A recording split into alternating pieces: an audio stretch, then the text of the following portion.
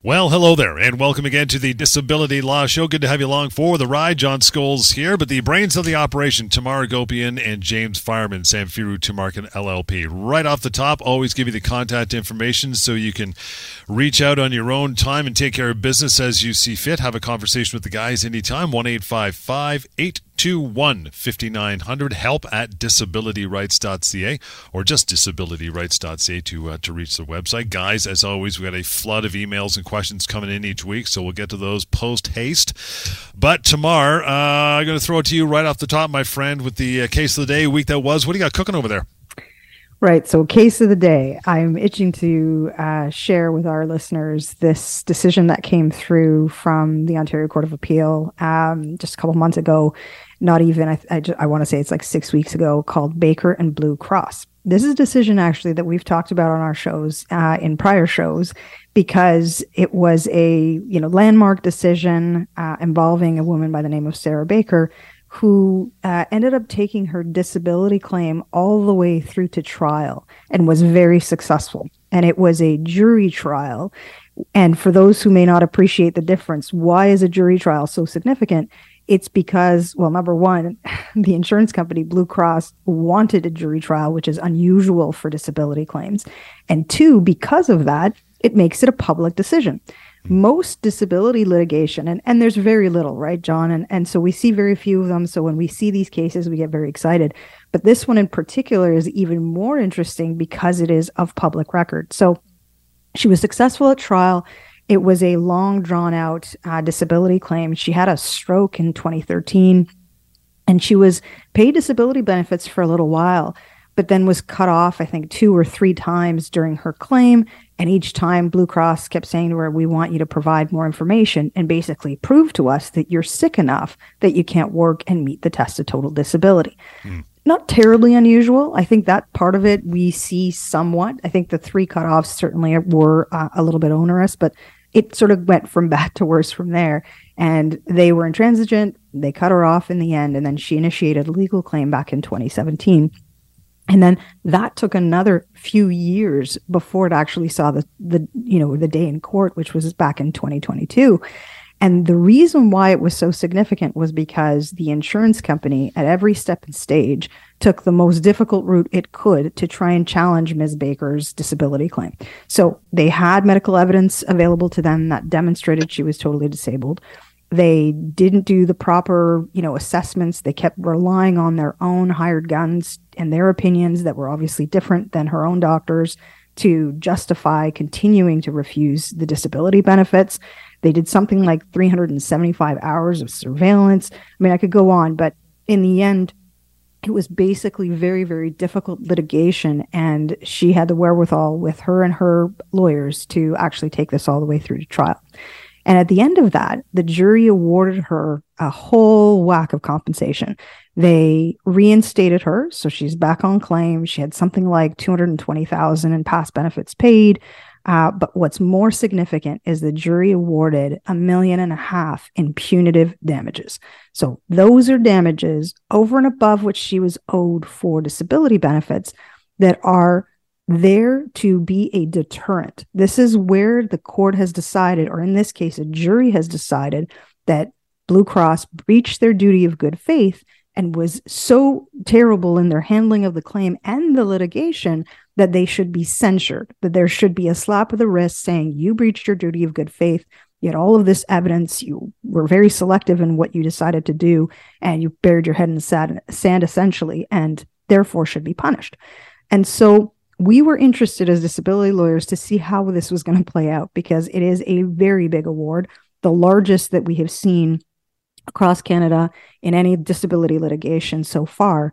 And inevitably, it was appealed by Blue Cross to the Ontario Court of Appeal. So that's the next level above the trial level. And so it's a panel of judges in the Ontario Court of Appeal who looked at this and upheld the decision. So they agreed with the jury. They agreed with the first level decision that the $1.5 million in punitive damages was correct.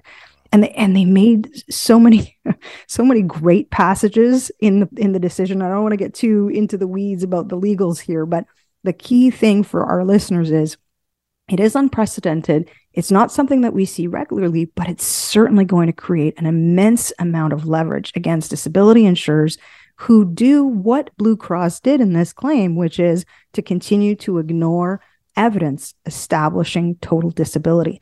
And that in and of itself is extremely helpful to allow us to get the kind of compensation that we need for our claimants. And so when the Court of Appeal looked at this and said, we agree that, it's $1.5 million in punitive is appropriate.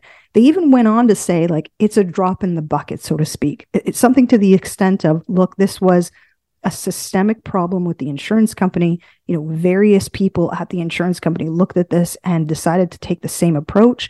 Nothing less than $1.5 million would really garner the attention of executives to, at the company, to deter them to do this, to make changes in the way that they're reviewing these kinds of files and handling these kinds of claims. And it was a real nod as well to Ms. Baker and her team to say, look, very few claimants have the ability or even the means to wait out 7 years before you get to a point where you get compensation. So really great decision. Like I said, very rare in our disability world, and something that I really wanted to start off talking at our shows about. And curious what you have to say, James. What do you think?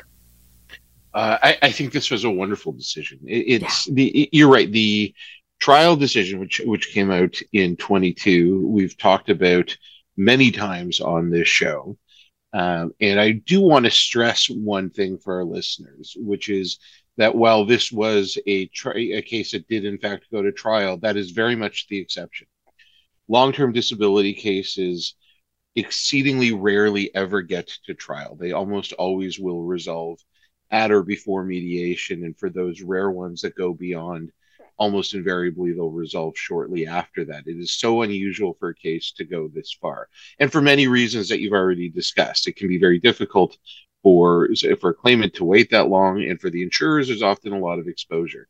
So notwithstanding that this is a very important decision, I don't want anyone to be left with the impression that if you start litigation against your insurer, that this is a likely outcome, that you're likely to have to wait 6-7 years to get to trial. That's not the case. It's typically about 10 to 12 months from the time you start until it's resolved. So that's point number one. But point number two, as you've gone to, Tamari, is the impact that this case has as a precedent. So the original case, as decided, and as you mentioned, decided by a jury, was certainly very helpful. The $1.5 million award was not just the highest award we've seen for a disability case. That's the highest punitive damages award in Canada ever, any kind of case. Yeah, really, really big. And so what this did is it creates that possibility. It doesn't mean that every case, every long-term disability case is going to result in $1.5 million in punitive damages, of course, nor does it mean that every case that has a exposure for punitive damages will be that high, but it means that that is on the spectrum. But because it was decided by a jury, which for long-term disability cases is still more of an exception, insurers would often say in response to arguments that I would frequently make about this being sort of the high end of the scale now, that no, that's just a jury, a judge wouldn't go that high, which is why I was kind of surprised that Blue Cross decided to appeal the decision. Because when you appeal the decision, as you mentioned, Tamar, it goes in front of a panel of appellate judges at the Ontario Court of Appeal. And that means that they are going to have to write a decision. When it's decided by a jury, as it was at trial, there is no written decision about the reasons why they decided to award punitive damages. But for an appeal, the judges have to issue that decision. You've talked about that.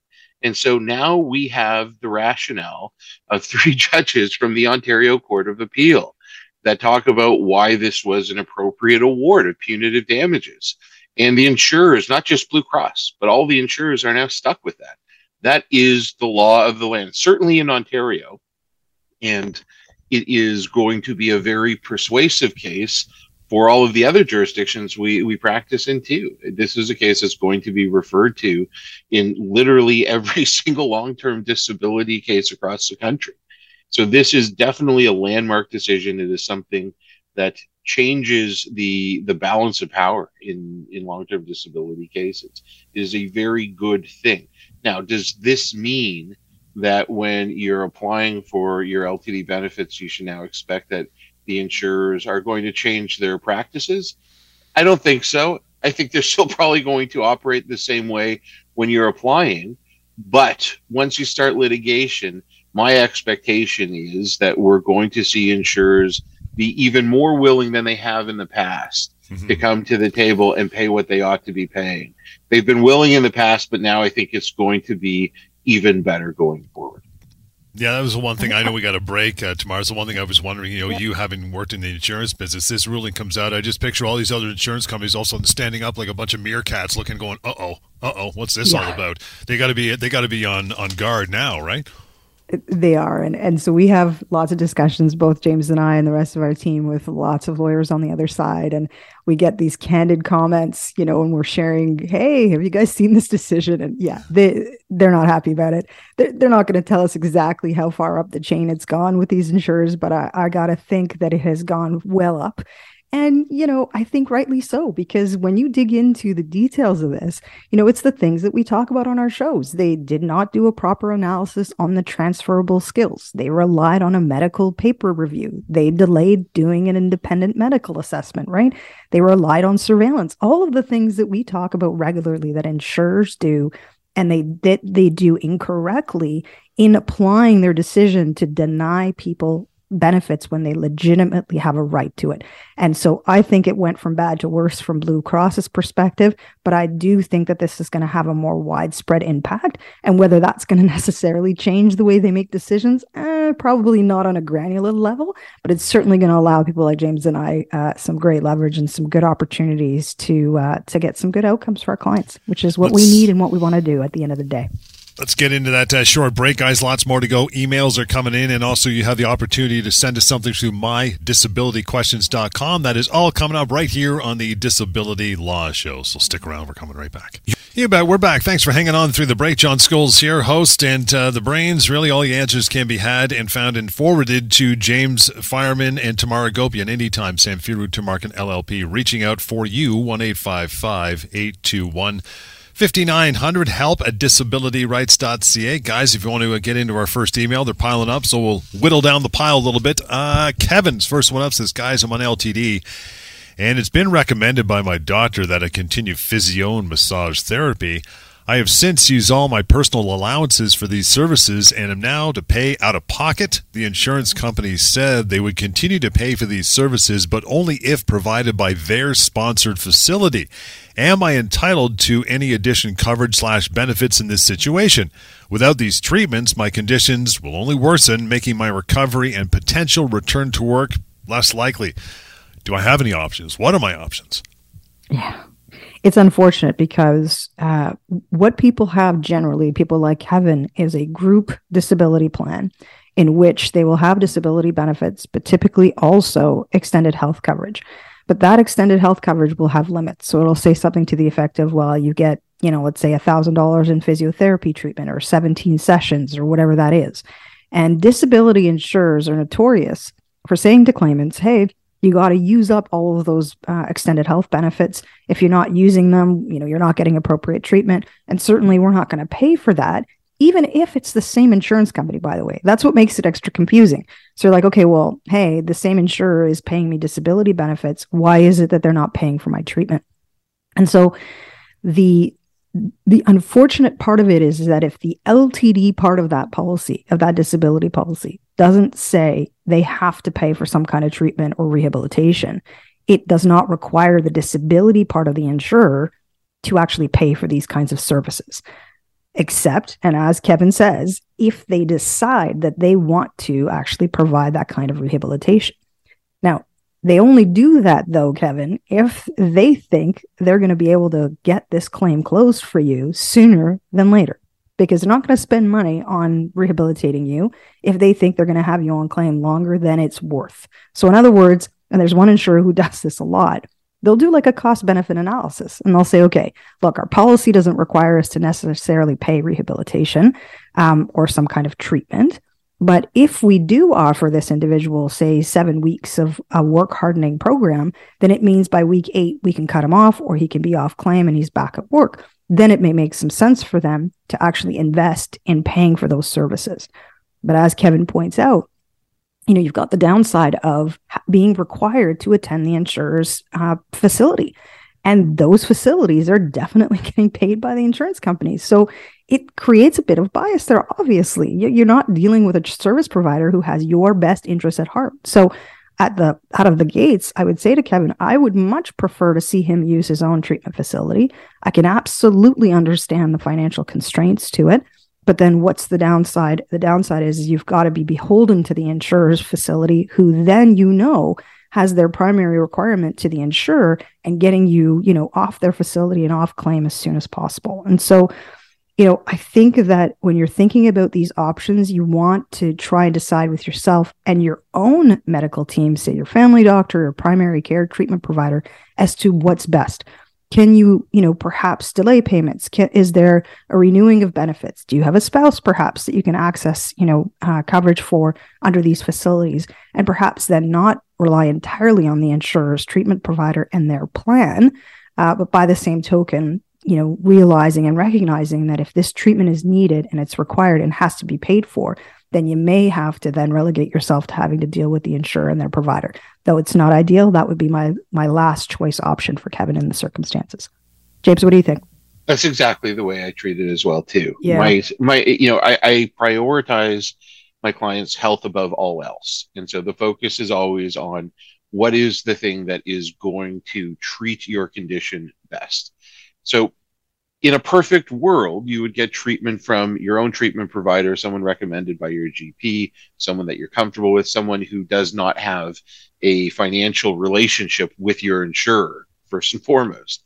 That's in a perfect world. Or you pay for it out of pocket if you have the money to do it. But most people who are in a disability situation who are on claim don't have that capacity, that financial ability to pay for it out of pocket. And so I agree with Tamar. I agree with you on this. If you are out of benefits, if you don't have any more extended health benefits, you don't have access from a spouse's policy, you can't afford to pay out of pocket, but you need the treatment. In that scenario, yeah, I would take the treatment that is being offered, if offered, by the insurer. But the one thing I do want to point out is where treatment is offered by an insurance company when not required under the policy, it is almost always get back to work focused. You mentioned work hardening as an option, and that's usually the type of program we're talking about. Something designed where at the end of it, you are ready to return to work, often simulating parts of whatever your job is on a day in, day out basis, and getting you to a point where at the end of 6 or 8 or 12 weeks, whatever it is, you're ready to go back to work. And that can be useful if you are at that point in your recovery that you're ready to start down that road. But typically speaking, that is what they're going to offer. They don't typically offer the more granular physiotherapy that you might need in the acute phase after suffering a traumatic injury, or ongoing psychotherapy, although sometimes we do see that as part of a larger program. The point being, you want to take a look at what they are offering and make sure that it's appropriate. So if you are in a position where you're not able to afford or find some other coverage to pay for benefits at a service provider of your choosing, and your insurer is offering you treatment, but it has to be at their own facility, then I would first go to your GP with the treatment plan provided by the insurer and have your GP review it and make sure that it's appropriate. Make sure that you're ready for the type of treatment that they're offering, and that type of treatment is appropriate for your stage of the recovery. Because if your GP says it's not, in other words, if it's a work hardening program and your GP is saying, like, listen, my patient is, at best a year or two away from being in any position to be able to go back to work, then a work hardening program is completely inappropriate. There'd be no purpose to it. So I wouldn't even bother in that scenario. It's only if you're at a point where maybe you can return to work in the next few months, and this might help you get over that hump, that it might be appropriate. What I would say, though, is if you are in a position that you're not able to afford on your own, But what's being offered by the insurer is something that you would like to be able to access, just not from their provider. You can push back somewhat. In other words, if you can get them to acknowledge that they feel that this treatment is necessary, there shouldn't be any particular reason why they should need to go to one particular provider. And so if they've acknowledged to you that this particular treatment they feel is necessary for you, and you have another option that you present to them and they refuse that, that does put them in a difficult situation. I'm not telling you that they're going to agree that you can go to a different provider and that they'll pay for it. They probably won't. But if that is what plays out and they refuse to pay for treatment at a provider of your choosing, that can be used down the road if and when they cut off your benefits. Yeah, that's a good point. As a feather in your cap, as a piece of ammunition, that they have not acted in good faith, because they, as long as the treatment provider you're suggesting is qualified, they shouldn't have any particular preference. It shouldn't matter to them whether you're going to someone that you trust and someone who perhaps is geographically closer to you, making it easier for you to get that treatment, as opposed to this other facility that they have a relationship with. That shouldn't matter. But it does for other reasons. Yeah. And so, that's something that can be used against them down the road.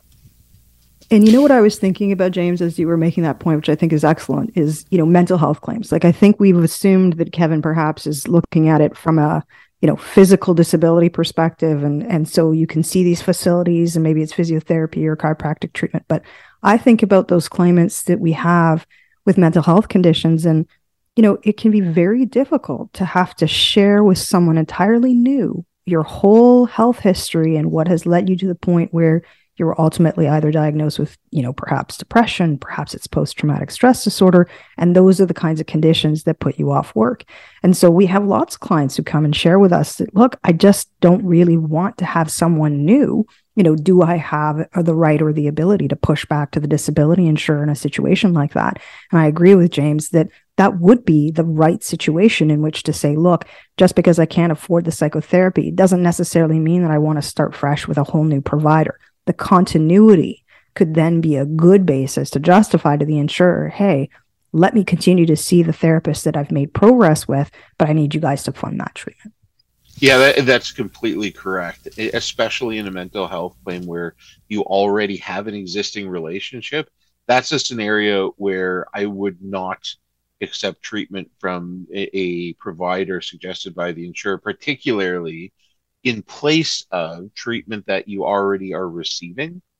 I don't think that's appropriate at all. And if an insurer insists on that, I think that is opening up a very strong bad faith argument and exposing them to those punitive damages that we were talking about at the top of the show. I think that's entirely inappropriate for them to insert themselves, or worse yet, sever an existing therapeutic relationship in a mental health claim. As mentioned, guys, the contact information, 1-855-821-5900. Want to bounce over to mydisabilityquestions.com. You can use that anytime. It's free, it's searchable, and can be anonymous as well. From it says, guys, is there a law? We've had this question before, but it's good going through this again, guys. Is there a law regarding long-term disability insurer providing me with a copy of my personal information? I was sent to see a specialist at their request, and the report went back to the insurance company, but did not go over to my family physician. Do I have a right to ask for a copy? Well, you certainly can ask for a copy. In most provinces, and I'm pretty sure this is the case in Ontario, you're entitled to a copy of your full file from your insurance company. They have to actually produce that. So even if you don't get it from your family physician, even if it's not sent to your family physician, you're entitled to ask for a full copy of the file. And so after that would have been finished, the report would have been sent back, you would be entitled to ask for the entire file, and it should be included in there. Likewise, with your family physician, anything that is sent to your family physician or produced by your family physician is your information. So you have the right to ask for your full file from your own doctor if you want to. That is your information when you want it. There are often going to be fees attached to that. You should recognize that, and also recognize when you're dealing with your family doctor, sometimes they might get a little bit put out if you're asking for your entire file, especially if they don't understand the context. So I wouldn't do it just to do it, But I would, if you want something in particular, I wouldn't hesitate to ask your family doctor about it. Tamara, what do you think, pal? Well, so I think about scenarios where the insurer has sent someone for some kind of an assessment. And I think maybe this question was leading to that.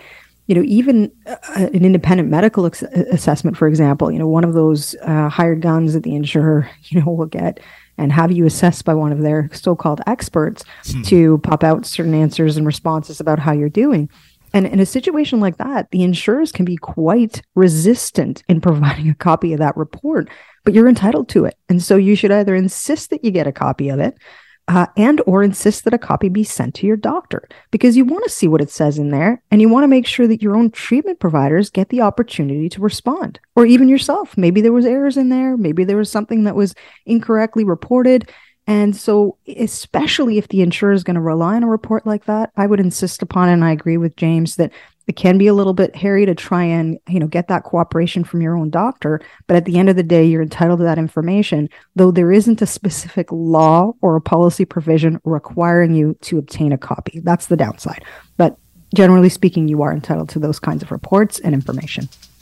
Lots more to go, guys. Got to slide into a quick break. Bert, you were up next. Thank you so much for your email. You can always send one along as well. If you're listening to the show and want to partake, you can do so at help@disabilityrights.ca. And to reach James or Tamar by phone anytime, you might have that conversation off air, right? 1-855-821-5900. More of the Disability Law Show is just ahead. Hang in there. Disability Law Show, indeed. We are back. James Fireman, Tamara Gopian, reaching out to both of those fine lawyers and friends of yours. You can do so with the firm anytime. 1-855-821-5900. Doesn't cost a penny just to pick up a phone and ask some questions, right? Email, if you prefer, is help@disabilityrights.ca. That's where we're going, guys. As mentioned, Bert, thank you so much in advance for sending this along. Says, guys, I'm looking for a lawyer that has experience handling situations with a specific rehab provider hired by my insurer. I've already received a threatening letter from my insurer that my file is in review with possible termination of my benefits. My mental health is worse. I've relapsed, I'm a recovering alcoholic, after 7 years sober and forced to attend these sessions that are solely based on fear and intimidation. I suffer from a variety of chronic mental health issues and my health is deteriorated significantly. I'm hoping your team can help. Wow. What do you think, Tamara? Yeah, definitely. I mean, Bert, there's no question about it that we can help in situations like this. And it actually goes back to some of the topics we were talking about in our prior segments of this show, that when you've got this kind of aggressive treatment plan in place and the experience that Bert is having is so negative, then you've got the insurer, the additional log on the fire is, look, I'm going to threaten you with cutting off your benefits if you don't attend, and we're still reviewing your file. I mean, all of that is the perfect storm, really leading up to a good basis for us to challenge the insurer in circumstances like this. Courts have been really clear that if the insurer's actions in the way that they deal with their claimant aggravates their condition, makes it worse through the process, even the cutoff of the claim, then that warrants not only potentially getting your LTD benefits again, but also these extra contractual damages. And so I'd want to understand a little bit more the nature of what's happening with Bert and if he's got his own treatment providers and, how involved they've been, especially when you talk about, alcoholism and his sobriety being compromised and this kind of thing. I think it is important that, like James says earlier, the health of our clients are number one. And so you want to make sure that he's getting the treatment that he needs and being in the right facility.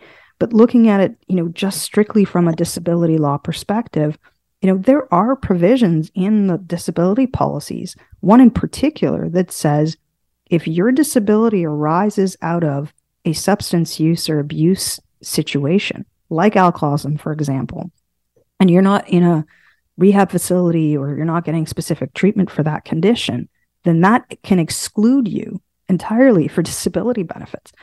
Now, I don't agree with this provision. We've had lots of discussions in our group about, whether this violates human rights and all sorts of things. But the provision itself is there, and it's there for insurers to do exactly what they are doing, unfortunately, which is to leverage that against valid disability claims. Because last I checked, alcoholism is a valid disability, to bring claims to an end prematurely.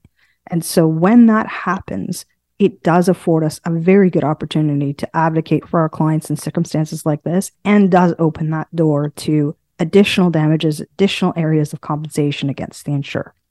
James, what do you think? Well, when I see those provisions, I immediately bristle. I think they're entirely unconstitutional. I don't think they can be enforced, particularly any provision that says that you have to be in any particular type of treatment facility. That is something that should only be determined by a medical professional, not by what's dictated under an insurance policy. What the proper treatment is for any one individual is going to vary depending on their circumstances and the extent of their particular disease, their alcoholism or their substance abuse issues. It's not always appropriate for someone to be in a particular type of program. And so where policy requires that, and that's the basis for a denial, I would push hard against it. And I don't think you're going to see insurers in litigation try and defend that, because I think they know it's a loser. The other thing that comes up in substance abuse cases is where there is a relapse, which is what Bert's talking about here. And there is significant case law out there talking about a relapse in the context of a disability claim. When someone has a substance abuse issue and they're on disability and they have a relapse, insurers will very often point to that as a basis for saying, okay, well, you're not mitigating. You've relapsed. You're not doing what you can in order to get over your disability and get back to work. And the courts are having none of it. They're having absolutely none of that, because relapsing in the context of someone with a substance abuse disease is part of what is expected. That is part of the normal course of recovery. It happens, and that does not mean you're not trying.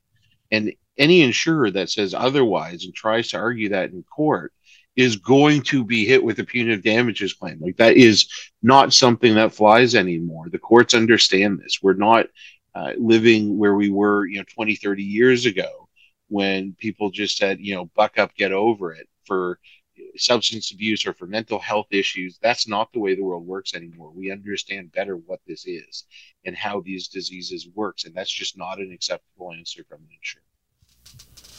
I think, guys, we got time for a question or two from mydisabilityquestions.com. Let's get into this one. Love this. A little bit of math, but here we go. It says, if my LTD claim was denied approximately 2 years ago and I returned to work now, but I'm on disability again for the same reason within the last 3 months, is there any legal recourse for that decision? I was previously denied because they thought I could work at another job and was not totally disabled. What do you think, guys?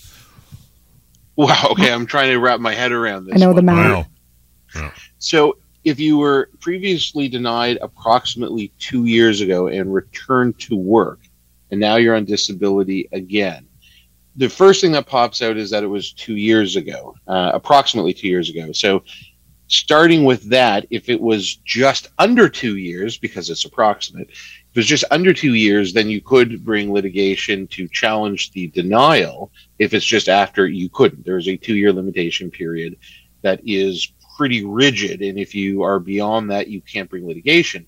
But the issue is that this person went back to work and is now on disability again, and virtually all policies are going to have a recurrence provision in there that says that if you do go back to work, then it's only part of the same claim. If you are again disabled, usually it's within 6 months. Sometimes there's another time frame, but it wouldn't be 2 years.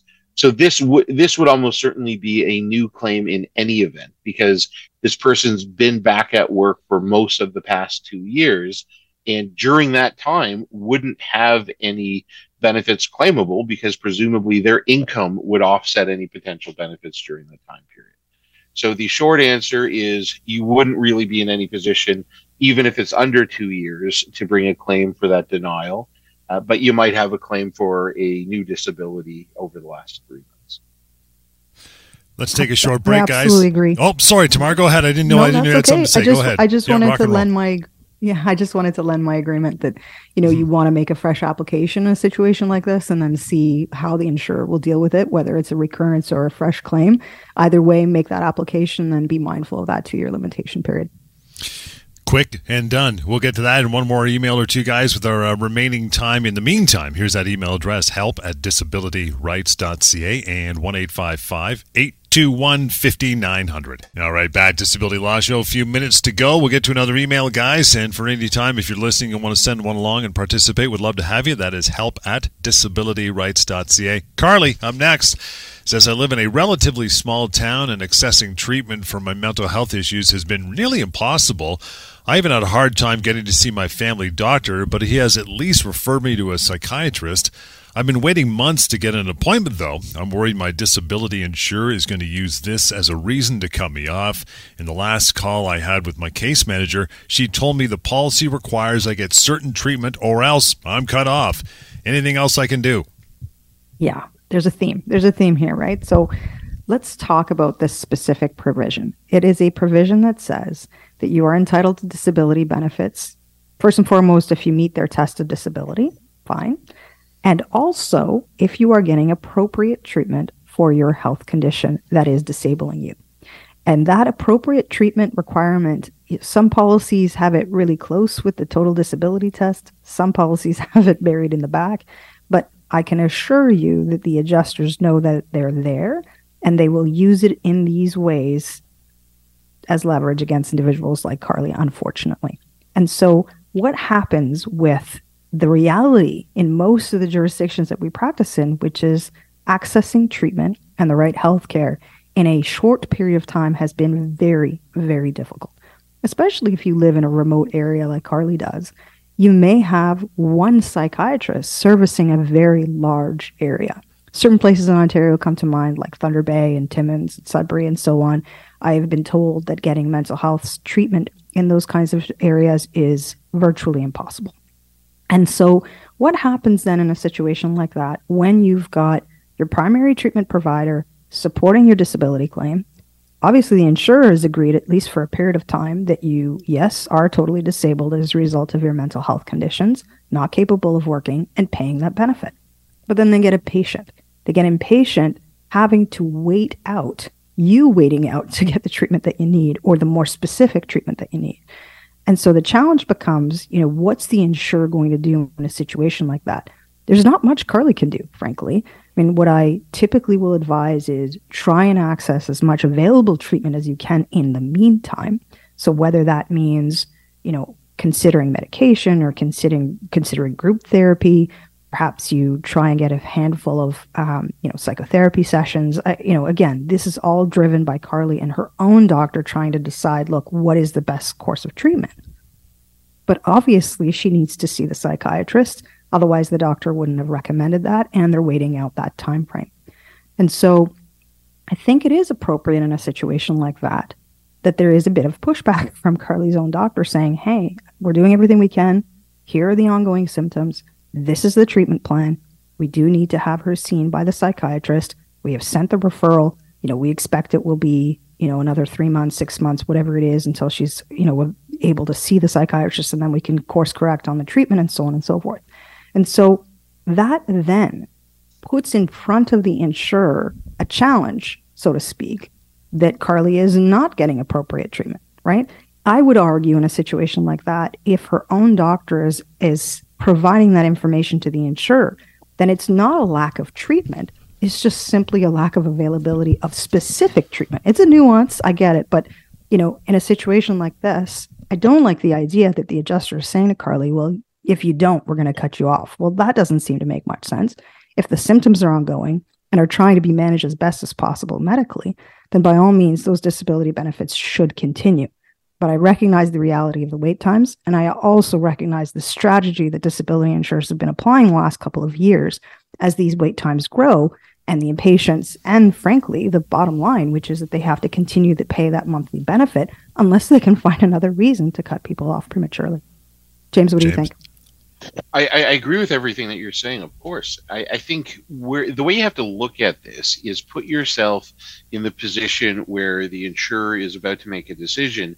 You don't want to provide them with any ability to say, you could have done this, but you didn't. You could have done this, but you didn't. It's a much weaker argument for the insurer to say you didn't have psychiatric care, but we recognize there was none available. That is a silly argument, and no judge is ever going to accept that.